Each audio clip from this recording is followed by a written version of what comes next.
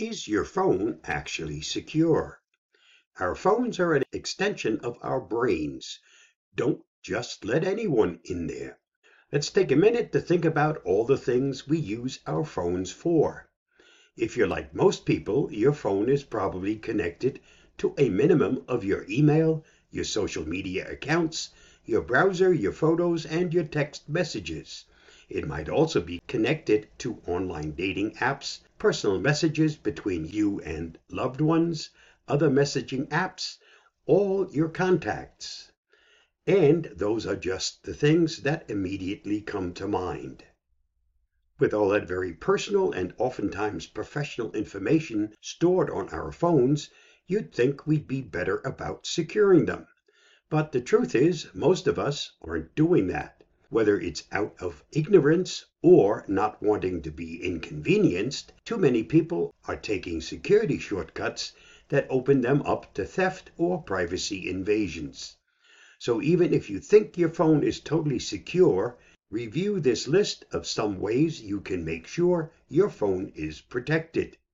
Start by making sure your phone is locked. Look, it's tempting to leave a lock off your phone screen, especially when you consider the fact that many of us spend up to 5 hours per day on the phone.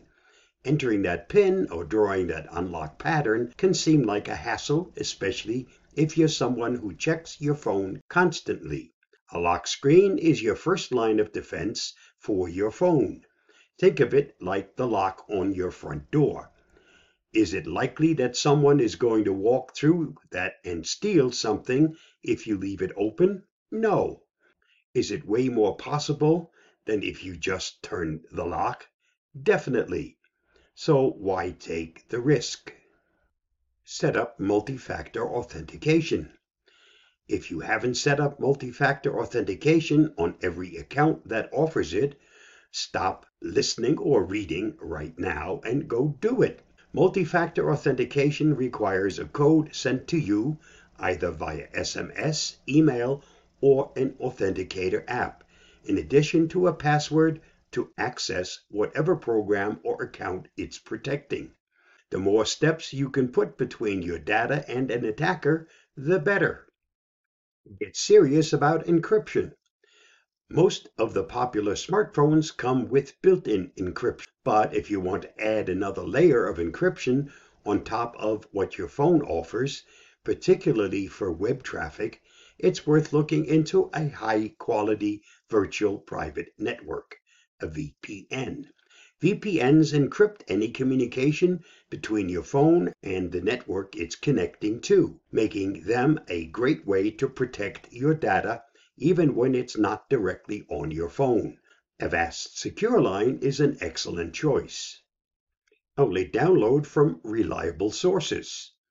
We know it's tempting to download that sweet new game, but it's worth it to do your due diligence before downloading anything, because it might come with more than you planned for. In fact, in summer 2021, Avast researchers started tracking a form of malware that targets cracked or illegal games, called Crackanosh. The malware silently included a Monero coin miner, which gave criminals the ability to use gamers' systems to mine cryptocurrency. Bloody Stealer, that steals not only cookies, usernames, passwords, and financial information, but also steals game sessions. Only download from trusted sources and do a little research.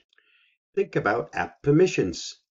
Apps need permission to do certain things in order to function, but some unscrupulous companies take advantage of app permissions to collect more information about you than they really need. Instead of automatically clicking yes on every app permission, take a minute to think if they really need that permission in order to function. For example, Google Maps definitely needs to know your location, but does that brain game really need access to your photos? Probably not.